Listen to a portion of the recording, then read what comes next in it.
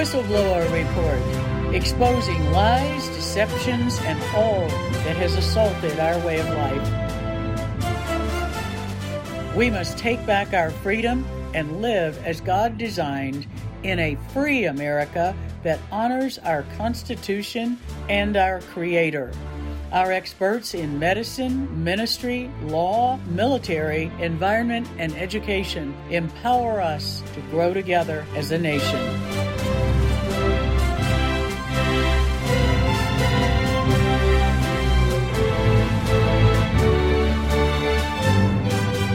For such a time as this, the Whistleblower Report offers truth and solutions.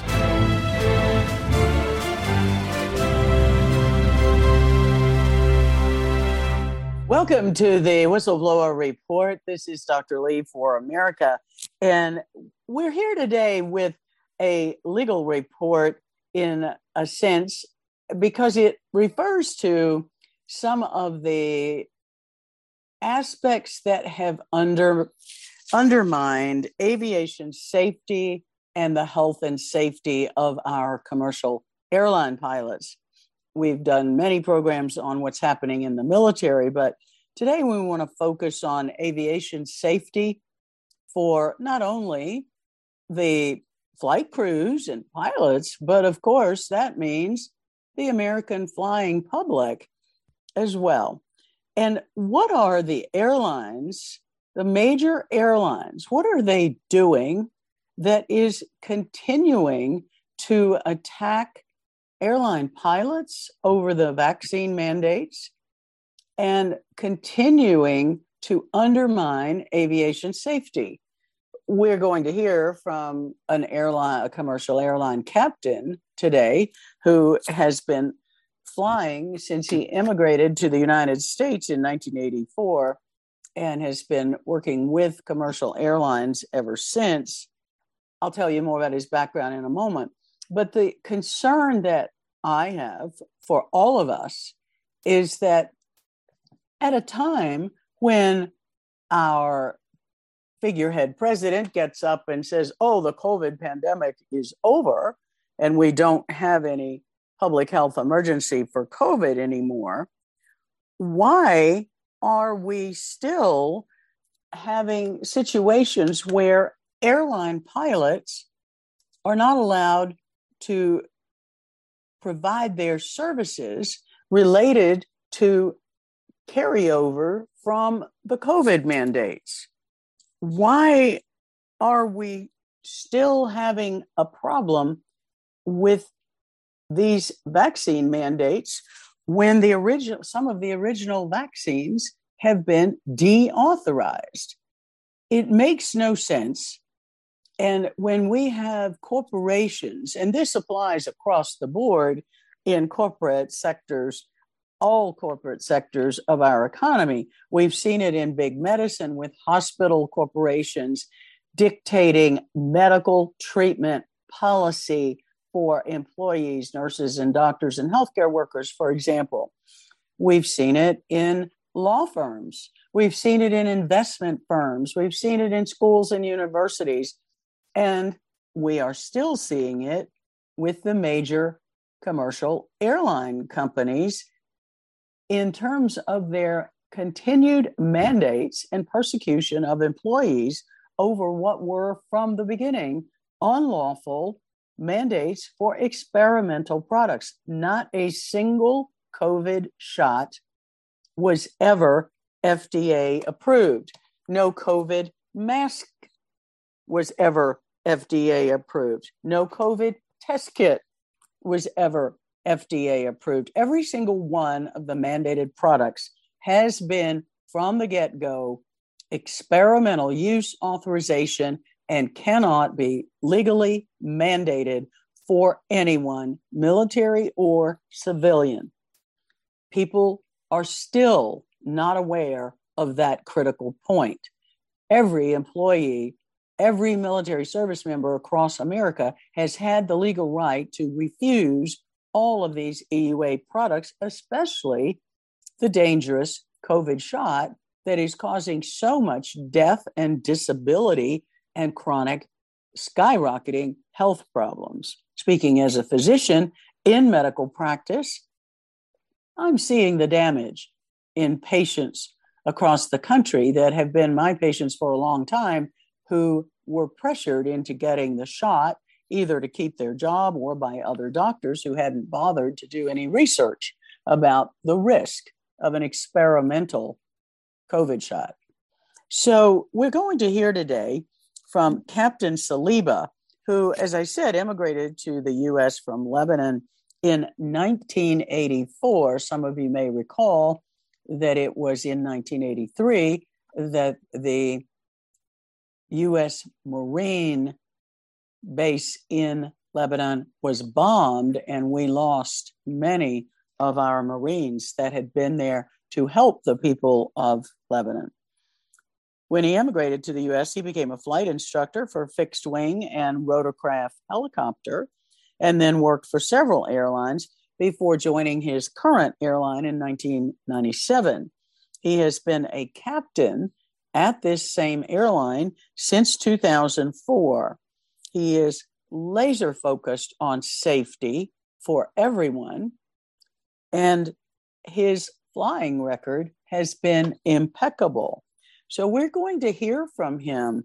He is literally, and to my knowledge, the only currently employed airline pilot in the country whose services are still being withheld over the mandates that the president has made a great show of ending.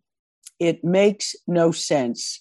And we are here to hear his story today and have him tell us more about what's going on behind the scenes and what do you, as a member of the public, need to understand about what is being done, that as it affects the airline employees' freedom, it affects yours as well and may affect your life when airline safety is at stake. Captain Saliba, thank you for your service in the airline industry and as a pilot dedicated to safety, as someone who has spent a lot of time in commercial airplanes over my adult life and career. I greatly appreciate those of you that care deeply about safety. So thank you for joining us today. Tell us what's been going on for you. Good morning, Dr. Lee, and thank you for hosting me today. It's really, really important to address a few critical areas in the airline industry that the airlines have undermined greatly from the medical standpoint and from the legal standpoint, and that directly affect pilots and passengers as well. As everybody knows, the COVID crisis, or I believe it is an intentional fabrication to achieve certain objectives, began, and that's a completely different subject that can be discussed different time. But as it relates to the airline industry, I immediately realized that something is wrong once the airlines began demanding masking of the pilots and passengers as well. So in early on, the customer base of the airlines started dropping because of the crisis, and the airlines needed to bring the people back on airplanes, as I was actually told by management personnel in one of the meetings that I had to go through. And their fix for that was to mask everybody. And masking is really dangerous in aviation. And it does send a certain message to the population as well, that message of obedience and conformity. Yes, I would definitely agree about the medical dangers of masking not only the passengers, but the flight crews. I mean, one of the things that struck me from the beginning as a physician is that I know that on most commercial flights, the cabin pressure is equivalent to an altitude of, and you can correct me if I'm wrong, but roughly about 7,000 to 9,000 feet, depending upon the flight and how duration and altitude and all of that. But when you start putting a mask on the face of the crew and the passengers and building up carbon dioxide and decreasing oxygen at an altitude where the oxygen is lower anyway, I mean, that'd be like going to 7,000 feet in Aspen and having trouble breathing, which has happened. So I was very worried about that from the beginning. And in fact, I made a conscious decision just on medical grounds that if I had to wear a mask for that long, that was not safe and I would not fly. I would not do it. I wasn't worried about catching COVID because I was going to take my hydroxychloroquine. But I was more worried about the damage to my brain and lungs from being in a mask that long. Yes, I agree. Roughly 7,500 feet would be, on average, the cabin pressure for most flights. The reason being, airliners do cruise at the most efficient altitude, and that would put the cabin right around 7,500 feet. But I've seen people have a very hard time walking in airport terminals with the mask on. They have to stop and catch their breath. And ironically, people did not know this. And that's one of the things that I began exposing and teaching pilots or flight attendants or anybody who would listen to me. And that is, in the mask order, there was an exemption that said if you feel that you need to remove the mask to catch your breath, you may do so in airport terminals, right? You may do so, but once you catch your breath, you got to put the mask back on, which is ironic. I mean, the reason why you have to remove the mask to catch your breath and then you got to put the mask back on is just absurd. It's dangerous, particularly yes, for older people, out of shape, people who are overweight, which is 2/3 of the American population. Yes. No, it is very dangerous, and I was screaming about that medically from the beginning. You're correct, but to answer, to be more specific on the passengers side of the equation, the airliners or the aircraft and crew members have to follow certain regulations to certify aircraft to cruise at a certain altitude.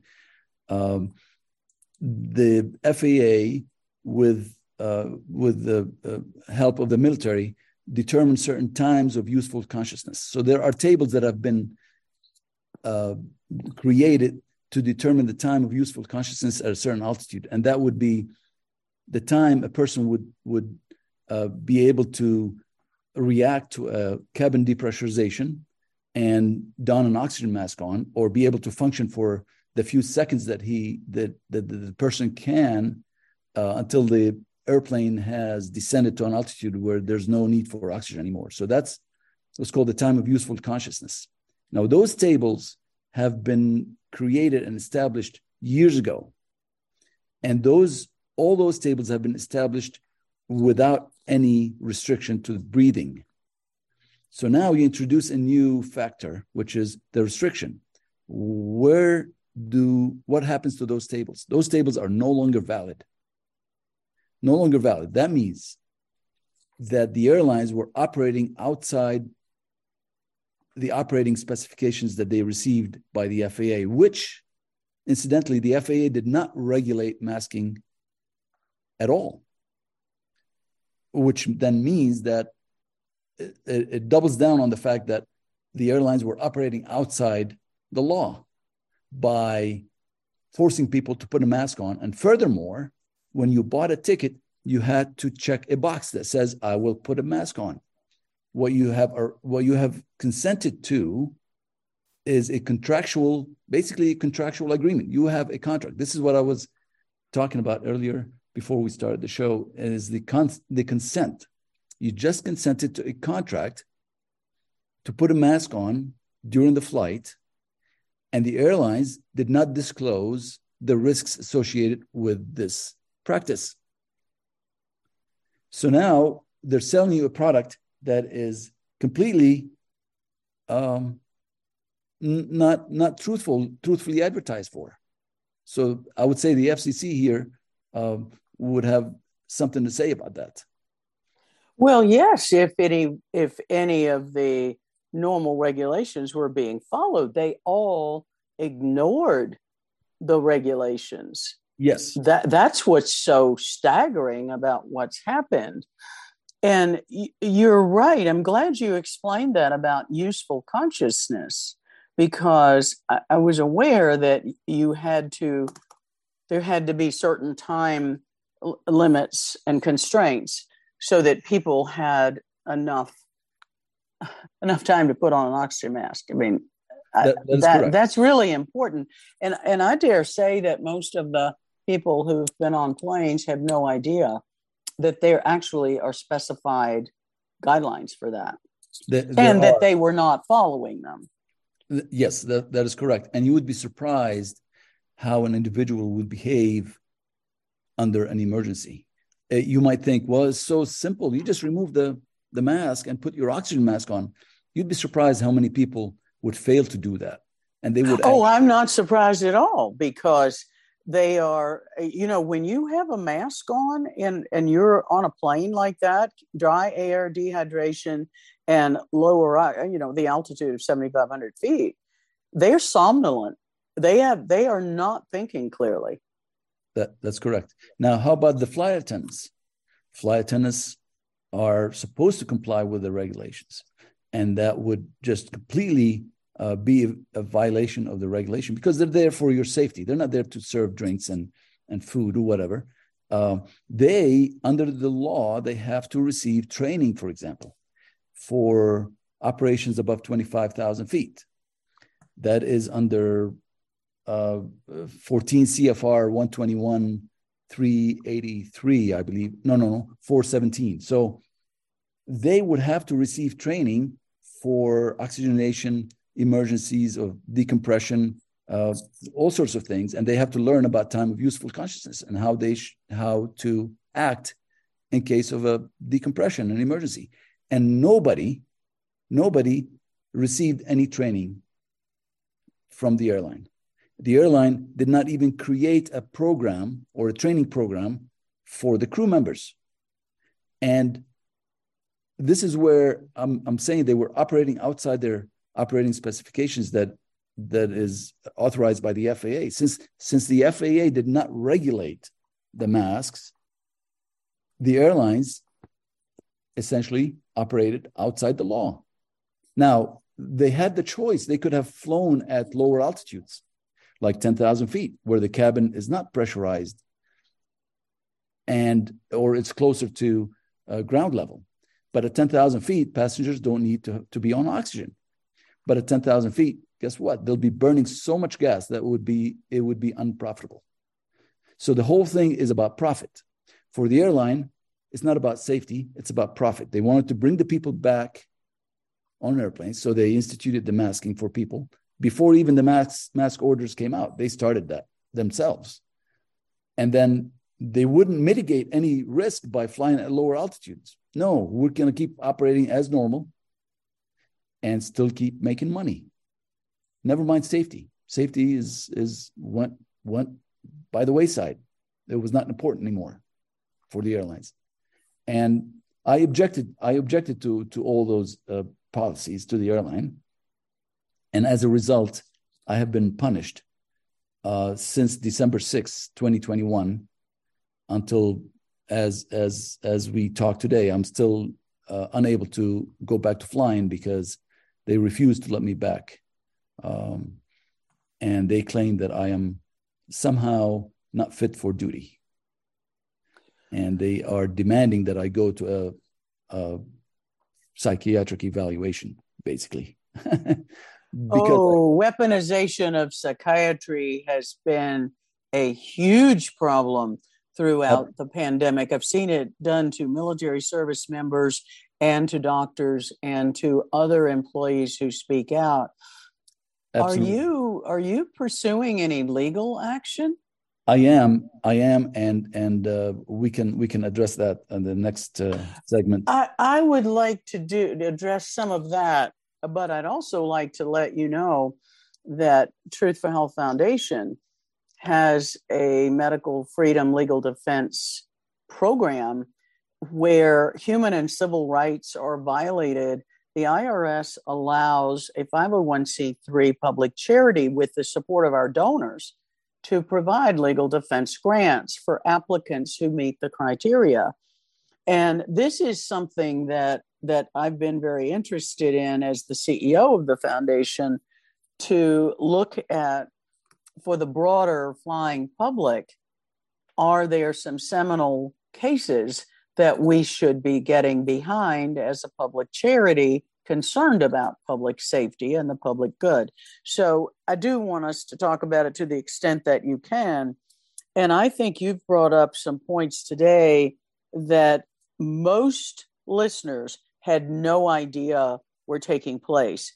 Number one, that the flight attendants did not have any specialized additional new safety training for oxygenation emergency handling above 25,000 feet in an environment where everyone, including the flight attendants and passengers, all have to have masks that are interfering with oxygenation of the brain, which affects complex thinking and rapid action. It does absolutely. And I have a statement by one of the managers who, during one of the disciplinary hearings that I went through, and prior to the disciplinary hearing, I had asked for all the documents that the airline relied on to create their policy. And during the hearing, they didn't provide me with anything, by the way. And during the hearing, he was very clear in telling me that there are none. There are none. The only thing that's available is the statement made by the company that this is the policy. This is, wait a minute. So you instituted a policy without any studies for safety. Well, and without complying with the FAA regulations. That is correct. That's stunning. Correct. That's stunning. Absolutely. And it is part of my legal argument and defense, or not defense actually, attack. I'm on the attack. Let's put it this way. I'm not backing down. I'm fully on the attack because, one, it is unsafe. Two, they attack my integrity, and that is just absolutely not acceptable for me. Yes. And or any other pilot. And I have to say that pilots have been duped, bamboozled into believing that they don't have the power to stop this. And we all did. I mean, the pilots, we all did. We have something that we carry with us all the time. And I can talk about that here. I think we have some time in this first segment. Early on, when they started forcing the pilots to put the mask on, this is before the shots rolled out, right? I quickly realized that is an invasion of the authority of the pilot over his medical certification. See, pilots have two certificates that they have to have on their person at all time. One is the pilot certificate that states the qualifications that a pilot has achieved. That is like type of aircraft, what type of operation he can conduct. And the second one is the medical certificate. And the medical certificate is a contract. And this is what pilots really did not know. I don't think most pilots don't really see it that way. I see it that way because for a very simple reason, and let me get into it here real quick. We, the people, hold the power. We elect Congress. Congress creates the law or enacts the law. In 1958, Congress enacted the Federal Aviation Act. So it's called the Federal Aviation Act of 1958. That is a law.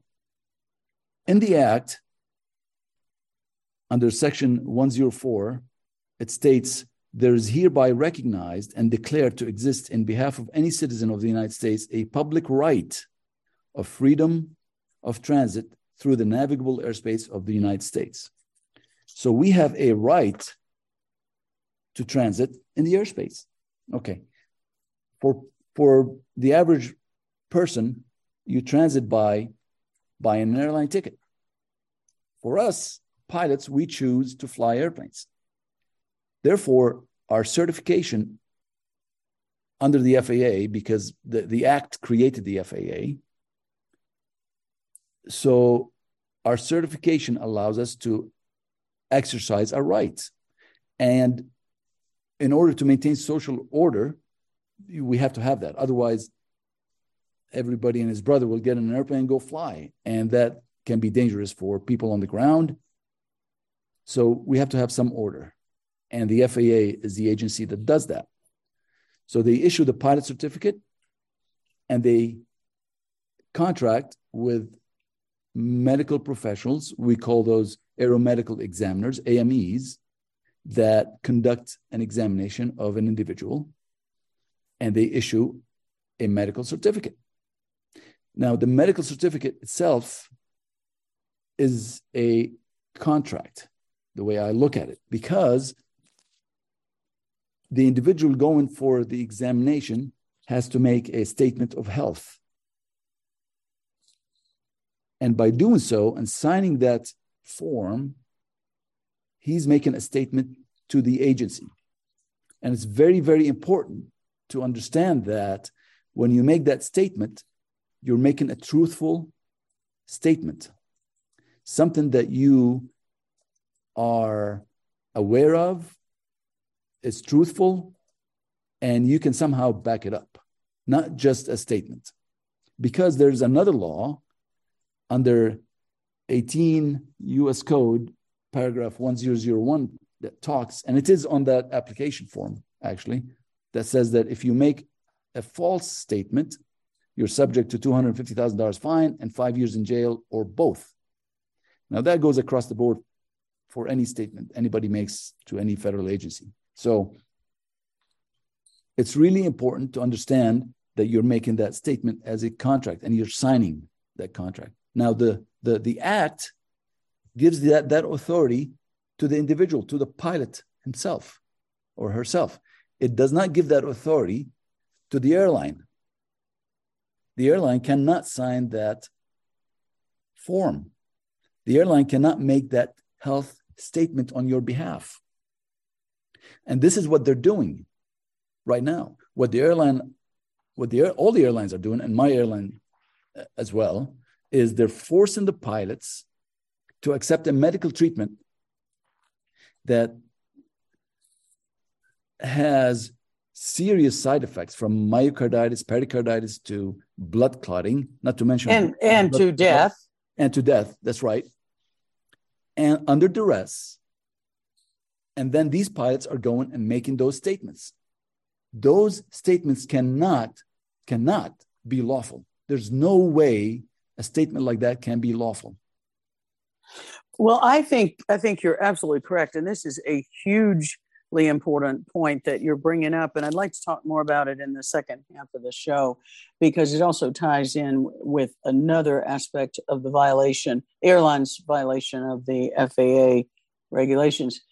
This is Dr. Lee for America, here with Captain Saliba, who is exposing the ways in which the major airlines are continuing their attack on airline pilots and airline safety that affects all of us, not just those in the plane.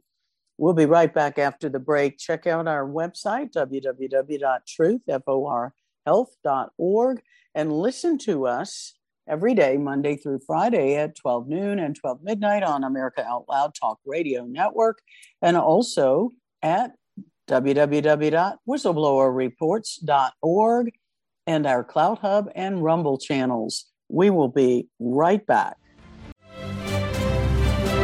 Welcome back to the second half of the Whistleblower Report, and we are here with Captain Saliba talking about airline safety and the threats to the flying public with the major airlines continuing to violate FAA regulations and to force issues around the COVID mandates that are affecting safety for all of us.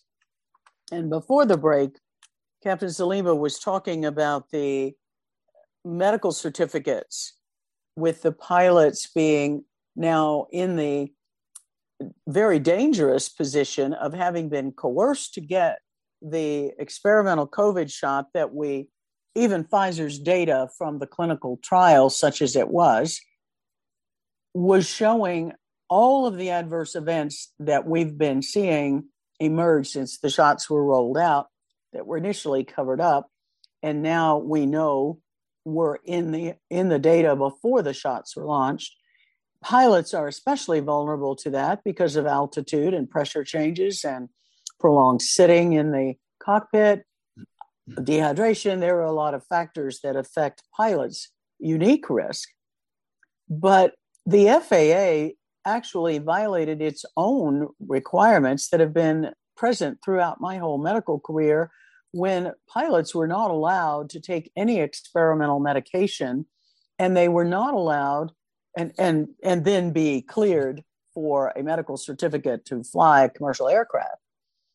And then they were not allowed to take a newly approved FDA approved medication for at least 1 year after approval, to allow for post-marketing safety studies to be sure there were no risk emerging as the newly approved drug was rolled out across a broader population. That's been true for my whole medical career. And suddenly that requirement was thrown out the window, and all pilots, all flight crews were forced, and all airline personnel were coerced to get the experimental COVID shot.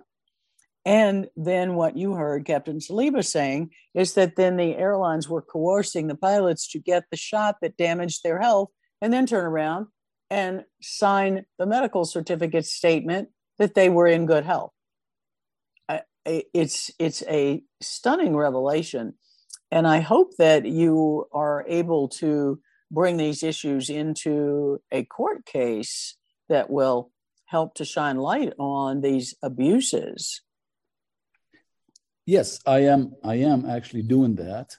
And currently I am at the Ninth Circuit Court of Appeals in San Francisco because my case in the lower court was dismissed on really silly ruling that the one cause of action that is the most important one for me is the authority of the pilot over health decisions he makes that directly affect his medical certification. And as I mentioned earlier, the contractual ability with the people that the pilot carries. So it is at the Court of Appeals level. The argument is really straightforward, and that is a medical certificate is a public policy, and the airlines or the unions cannot supersede or invade public policy. And that's exactly what they did.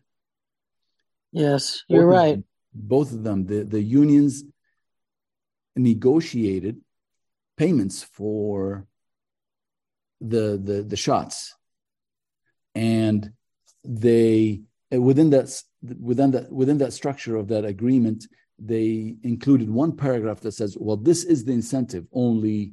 The incentive was like 1 extra day vacation for the following year, and $50 worth of, in my, with my airline, $50 worth of points, whatever the system is. I don't use that at all. But they said that is the incentive. But guess what? If you want to take the shot and you have a trip, say a 4-day trip, we'll pay you for it. You just stay home, go take the shot, and we'll pay you for it. And pilots being very smart, some who, as a matter of fact, I had a co-pilot explain this to me. We use a bidding system to create our schedule. So he said, well, what I did was I bid for 2, say 4-day trips, which are worth a lot of money. And then I scheduled my shot on the last day of the first trip. And since the FAA said I had to wait 48 hours, guess what? I dropped both trips, got paid for them, stayed at home and took the shot. And then I do the same thing for the second shot. Oh, my heavens. So that he capitalized on the agreement that the union made with the company. All the while, legally, they cannot do that because it is public policy. They're invading public policy. And that is in my second lawsuit against my union. So, and that day with this one specific co-pilot, he told me that. And then we were still at the gate. He pulled up his cell phone and showed me how his stock in Pfizer is going up. And just about hit me right there. I'm like, I don't believe it. This guy is killing himself and investing in the tool that's killing him. It's unbelievable. It really is. The more wacky it is, excuse me, the more wacky it is, the more illogical it is, it seems, the more attractive it is. And people... And he didn't even see what he was doing. No. And the irony is, he later told me that, oh, I took him, but I wouldn't give him to my daughter because I have concerns of fertility. I'm like, really, there's no logic whatsoever. Logic just went out the window. It's gone. There's no logic. Fear does that. And greed. And greed. Yes. You know, I remember Nikita Khrushchev threatening America in the 50s when he said, I mean, I was a tiny child and I don't remember it except on videos, but he said, America will fall on its own through its own system and its own capitalism. And essentially, that's a paraphrase of what he said, but that's essentially what you just described. This co-pilot is jeopardizing his own health and his own life for the almighty dollar extra payments. And yet he turns right around and doesn't see that he did for his life what he did not want to do for his daughter's life. That's correct. Not only his life, but the passengers' lives. Well, exactly. So the courts are going to argue, or they're going to present the argument that risk versus benefit, right? Oh, well, the benefit is way, way higher than the risk if you receive the shot. And therefore, the airlines have that right to demand the shot. When in reality, it's completely the opposite. When I carry 600 people throughout a day, let's say 2 or 3 different flights, I'm exposing up to 600 people on that day to the risk of me having a heart attack or,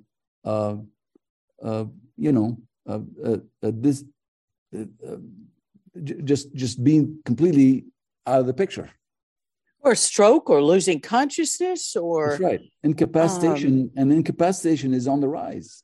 I've never, in my 38 years, I've never heard of so many pilots being incapacitated. Never. Well, and aren't there a skyrocketing number of in-flight emergencies, both passengers, flight crew, and pilots? Probably. I don't keep track of too much of that, but it seems like every other day I hear about a pilot being incapacitated or died from a stroke or something. And young pilots, middle to late 40s, or even younger. We just had a United Airlines pilot. They announced his death. I think he was 46. Okay. We used to have obituaries published on our pilot portal for the airline. They don't do that anymore. It seems we know why they don't, because there are too many people dying. That's I presume that is the case. I presume that is the case. No. So we let me talk a little bit about the legal legal aspect of where I'm at, because it really is important. I am determined that if the Ninth Circuit does not rule in my favor, I'm taking it to the Supreme Court, because this is a question of safety, a question of law, and it has to be answered. Well, and it's also a question of bodily integrity. That too. Absolutely. Absolutely. I'm focused on the law aspect of it because I believe that is more black and white, and it's more clear. The lines are better defined than the medical side of the equation. I completely agree with you. Medical autonomy must be respected. Well, and I was thinking also from the standpoint of the law, under the Constitution, we have the core human right to life. That is correct. That is correct. But you see, and we have to learn. When they coerce the mandate, and they are making it a legal requirement to keep your job to get the shot, they are risking your life. That is correct. That is correct. But remember, there are other areas in the law that says, you're free to ask whatever you want to ask for. If the individual consents, you just created a contract. Yes. And when you create a contract, the Constitution is on hold.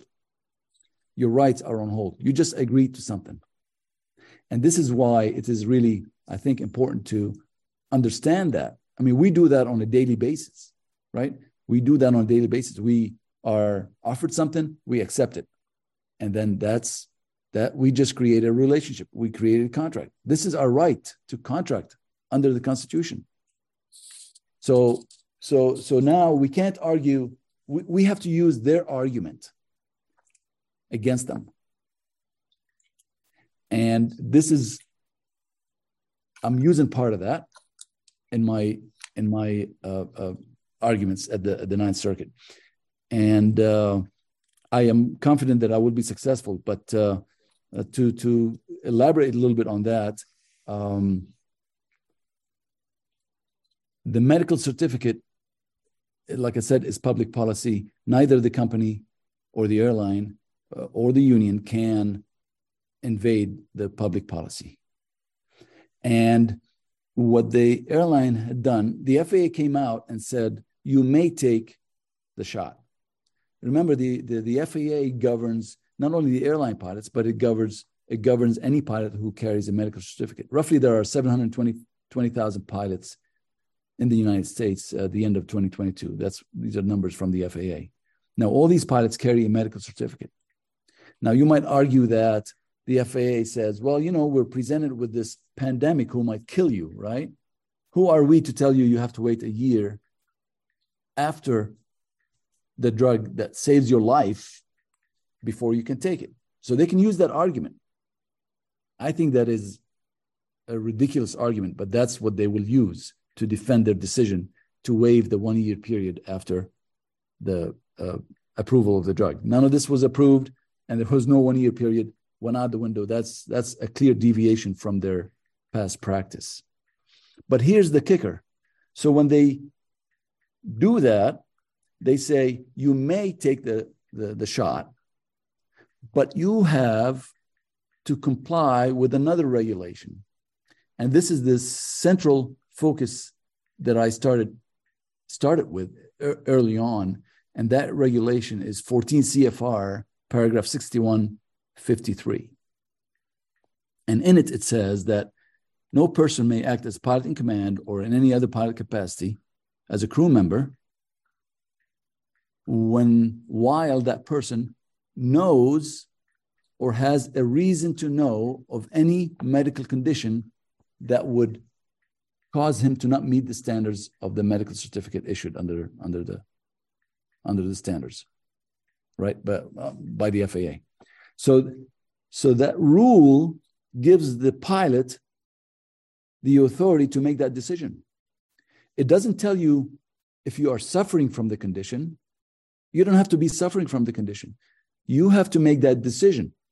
If you know or you have a reason to know of any medical condition that would cause you to not meet the standards. So if you know that the shot might kill you suddenly at some point, and you don't know when that's going to happen, they advertised it. They said you could die from the shot. Why would you take the shot and go carry 200 people?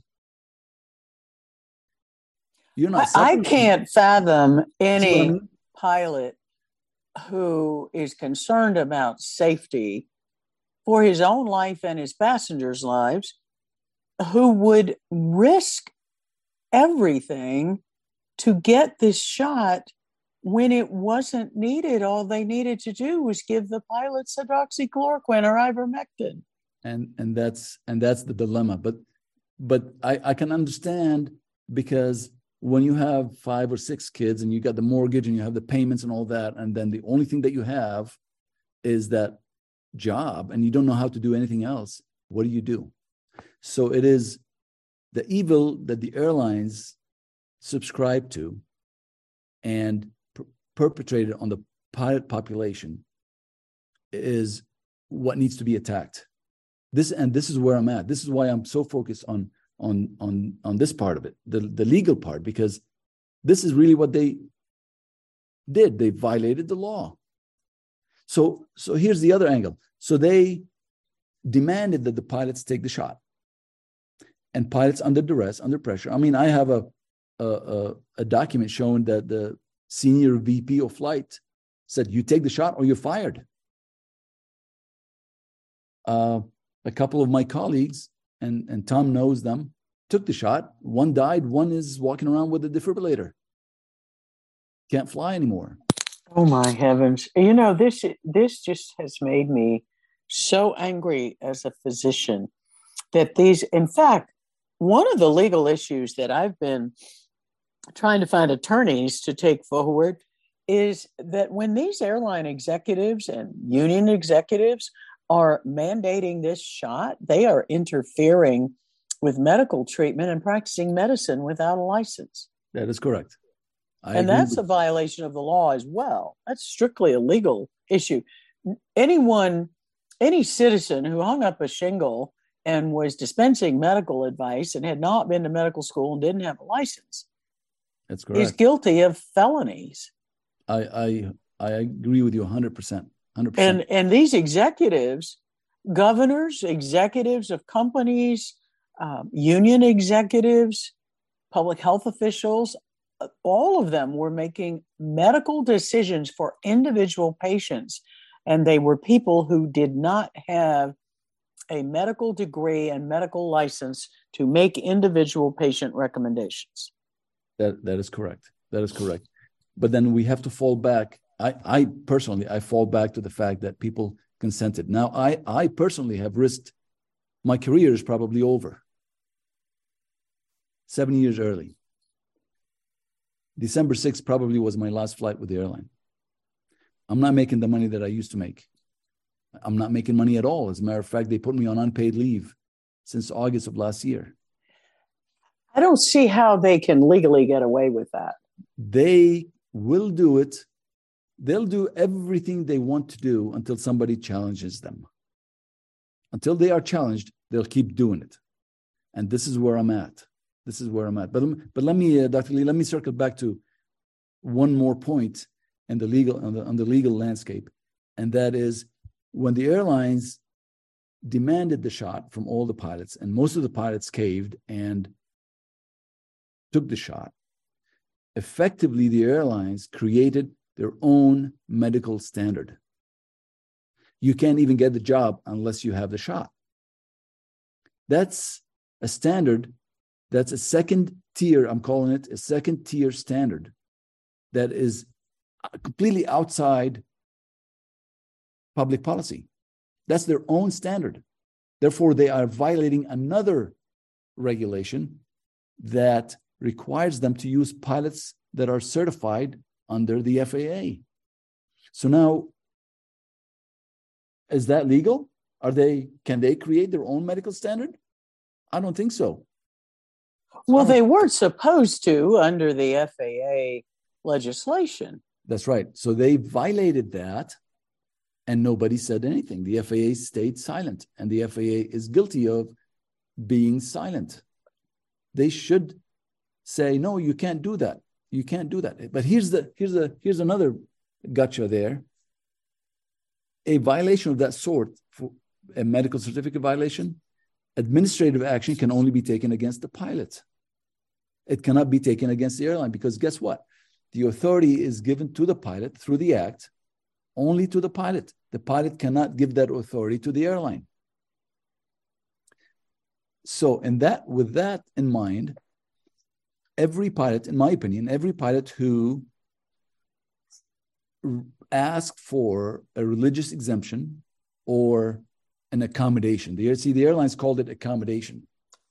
And the accommodation at my airline was to force the pilot to put a mask on, restrict their breathing. Okay.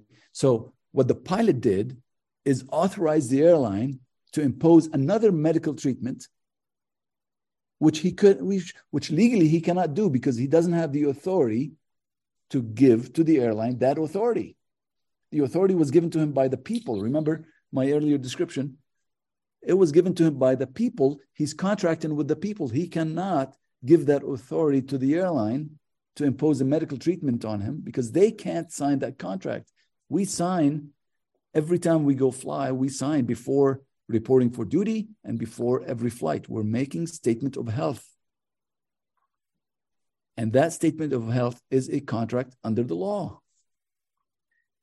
You know, you are really bringing up some fascinating issues, and I have not heard anyone, attorney or pilot, explain it as clearly and concisely as you have.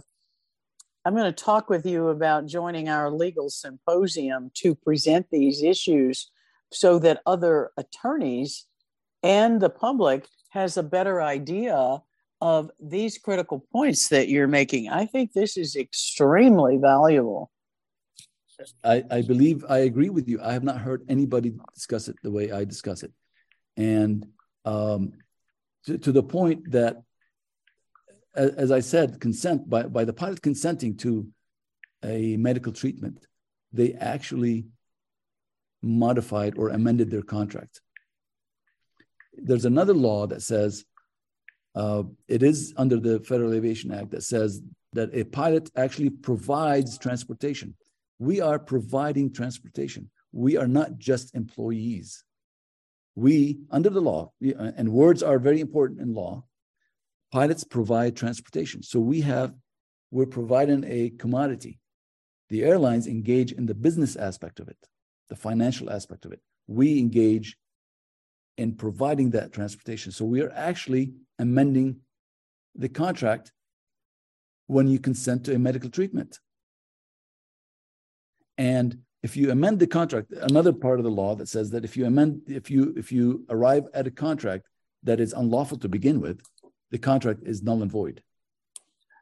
Yes, exactly. Right? You know, in today's show, we're running out of time, but we're going to have you back, and perhaps we can work out a time when both you and Colonel Remfer and Colonel Zetlow, who are former military pilots and also commercial pilots, could be talking more specifically about all of these legal issues that the public has no idea are really operative, and how devastating it has been to public safety.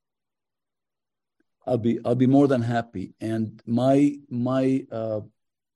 approach is, we are at the top of the food chain in the airline industry. Really, pilots are. And yes. If I am able to defeat that demand by the airlines, then it will pave the way for flight attendants. It will pave the way for the mechanics. Mechanics have to have a medical certificate too, by the way. Not as strict as pilots, but they do. And hopefully it will pave the way for all the injured pilots to recover, because the amendment to their working agreement is unlawful. And if it is unlawful, then the whole thing is unlawful. Therefore, they cannot be held to that agreement, and the airlines are need to find remedy for that. I would agree completely, and I would certainly. You have my commitment with our efforts with the foundation to help things in the court of public opinion, as well as doing what we can to help in the your legal battle. I just am very grateful for your analysis of all of this, your courage, and your persistence in going on the offense to defend our core freedoms and our safety and our lives. This is Dr. Lee for America, and my hat's off to Captain Salima for his courage and his dedication, which affects all of us, America.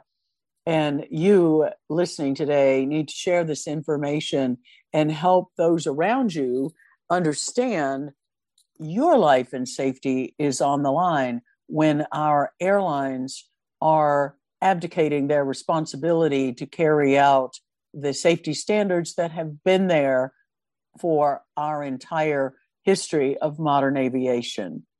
We'll be back again tomorrow with another whistleblower report. Share our reports, share our website information, our vaccine injury treatment guide, our citizens vaccine injury reporting system, and join our crusade. We are silent no more. truthforhealth.org. Thank you for joining us today.